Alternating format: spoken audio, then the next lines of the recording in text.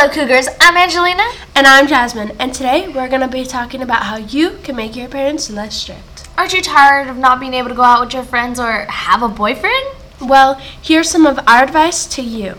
So, who's going to go first? Well, since I feel like my advice isn't really advice. How is advice not advice? Well, because I feel like I didn't really make my mom less strict. I feel like it was my older siblings before me.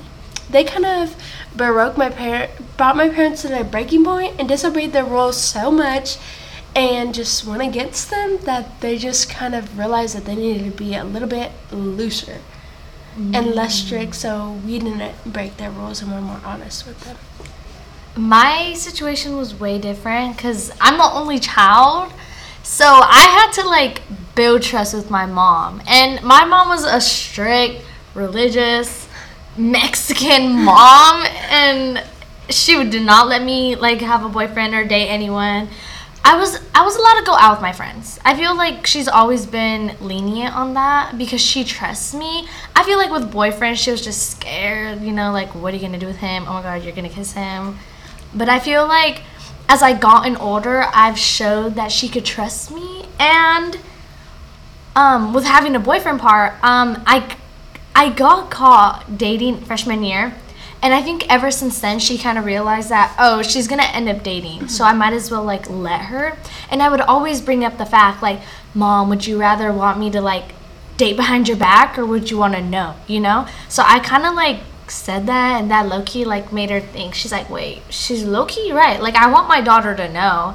I mean, I want to know what my daughter is doing, and not having her doing anything behind my back. So also with the dating, I would always bring around a guy, his name, into conversation with her so she can get used to hearing his name. And then I'm like, oh my god, he's such a good friend, he's so funny. And then I'd be like, wait, can I go hang out with him, Mom? He's just a friend. He was a friend at the time. And then we started dating. But my mom would always refer to my boyfriend, quote unquote boyfriend. I don't have a boyfriend right now, but quote unquote boyfriend as a friend, because using the term friend with your parents to refer your actual boyfriend or girlfriend, it's just it makes them more comfortable. It's a comfort word. You know what I'm talking about? Yeah, I got you. I have a question. Before your parents let you, or your mom lets you do something or goes out of town or something, does she give you a little talk? On what? My mom, for example, today, literally, because my mom is going out of town and I'm going out with my friends tonight. To Sportsrama, by the way, guys, go. But so my mom always gives me a little pep talk.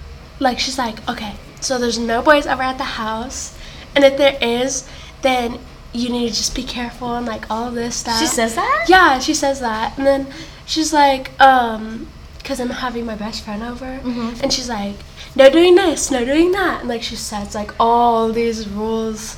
I think, yeah, she has said that before. When I was younger, I feel now that I'm a little older, she doesn't tell me anything anymore because she knows I already know her rules. And she never goes out of town, leaving me anyways, because it's only her and me. So, she can't really leave anywhere. I'll just be home alone. And she knows what I'll be doing home alone. No, I'm just kidding. No. No, she knows that. No. But it's also, no, this is going back to, she knows. As in, my mom knows. I feel it's good to be open with your parents. Let them know what you be doing, not anything bad, and I don't condone bad behavior either. I don't. But it shows that you are trying to gain their trust and that you trust them. Yeah. And when they know that you trust them, then they're like, oh, they trust me. I could trust them. Yeah, that's exactly what I was gonna say. You said it for me. Thank you. So yeah, that's exactly. And now moving on to the, also referring back to the friends part, curfew. Do you have a curfew? Yeah. My curfew is probably 10 o'clock. 10 o'clock? Yeah. What's your curfew? I don't really have a curfew. Like, she doesn't tell me what time to get back home. She's just like, she asks me, she's like, oh, what time are you going to get back home? And I just give her a time. But I never go out late anyways for her to be like, no, you can't go out that late. Because I don't really go out late, you know. I don't be doing anything bad. I'm a good girl. So, but here is a technique for you guys when you guys want to hang out with your friends and, like, want to go out later than usual. So to compromise on a time with your parents, I think a good strategy is to say, like, if you want to go out later, right? Well, to say, wait, let me name the technique first. Let me name it first. It's called the door in the face. And I think this is the best strategy to use because it means you ask for a large request that they'll most likely turn down. So, for example, if you want to stay out till 11, but usually you're only allowed to stay out till like 10, just say, instead of saying you want to stay out till 11, say you want to stay out till like 1 or 12.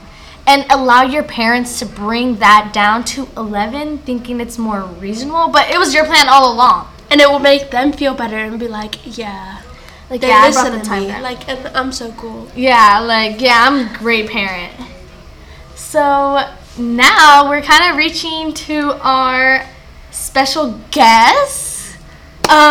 So, guys, let's go ahead and welcome our special guest. Hi, I'm Jackie Magenman, and I teach English here at Del Campo. So, quick question. Do you have any kids of your own? I do. I have a 6.5-year-old son and a 3-year-old daughter. How close are you with them? Well, you must be close since they're so young. They are pretty young. Right now, I really try to treasure the age because they always want to play and do things with me and use their imaginations, and I can make up random games and be silly, and it's a lot of fun, them being young.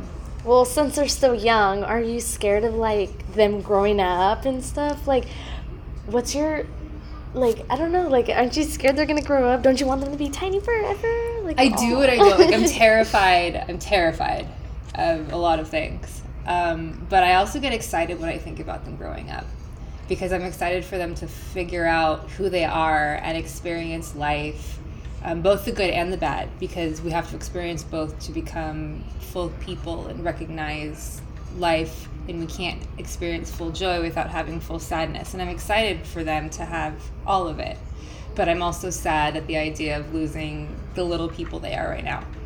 Okay, so now it's going to jump into, like, the parenting type. So what's your definition of being, like, a strict parent?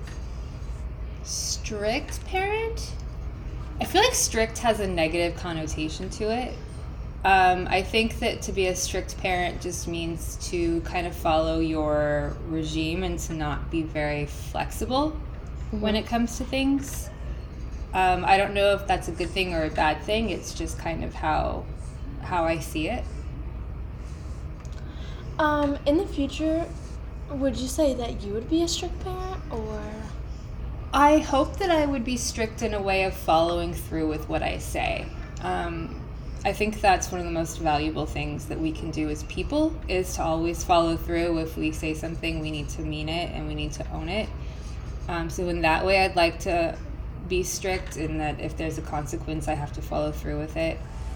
But I don't want to be strict in that I'm not flexible. I need to be able to see my own kids and see what they're going through, and I need to adapt and teach them how to adapt, because if we're too strict, we can't grow as people.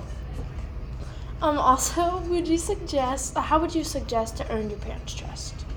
Follow through with what you're doing, and to be open with communication as much as possible.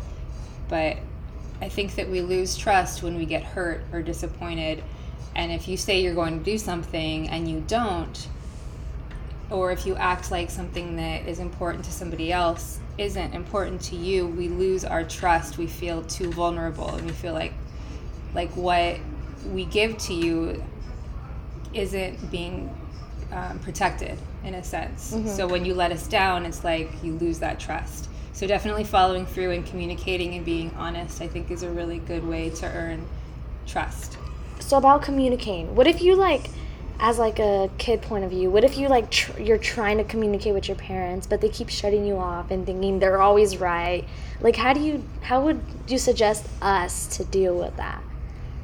I think I would suggest a couple different things. One would be finding time that's calm to have a conversation, or maybe doing something together and having fun could kind of break the tension and maybe make them more receptive to you. So if you have like a special day, just the two of you, that could be fun. You could also write them a letter, because then you can write your thoughts without being interrupted. I think that those two would probably be good ideas. Okay, and probably one of like the conversations that stir up the pot the most is relationships. So what's like your point of a relationships? You mean like a romantic relationship? Yeah, like, Okay. oh, Mom, I want a boyfriend, you know? I think that that's healthy and natural to want to explore in that regard. And I think that it's important to do so, especially while you're young, so that you can start to figure out what you want.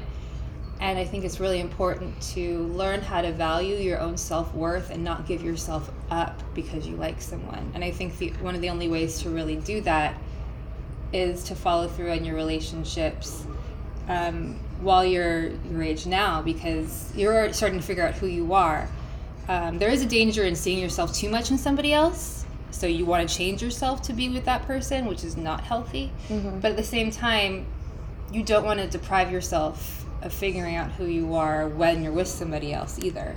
So I think it's important, as long as you're not giving yourself up, to follow through and see where things go. Yeah, I know we're talking about like parents, but I saw this one quote and it said, you can't find yourself if you're lost in somebody else. I thought I put it on my wall. Like I wrote it and then I put it up on my wall. So I thought it was like so true.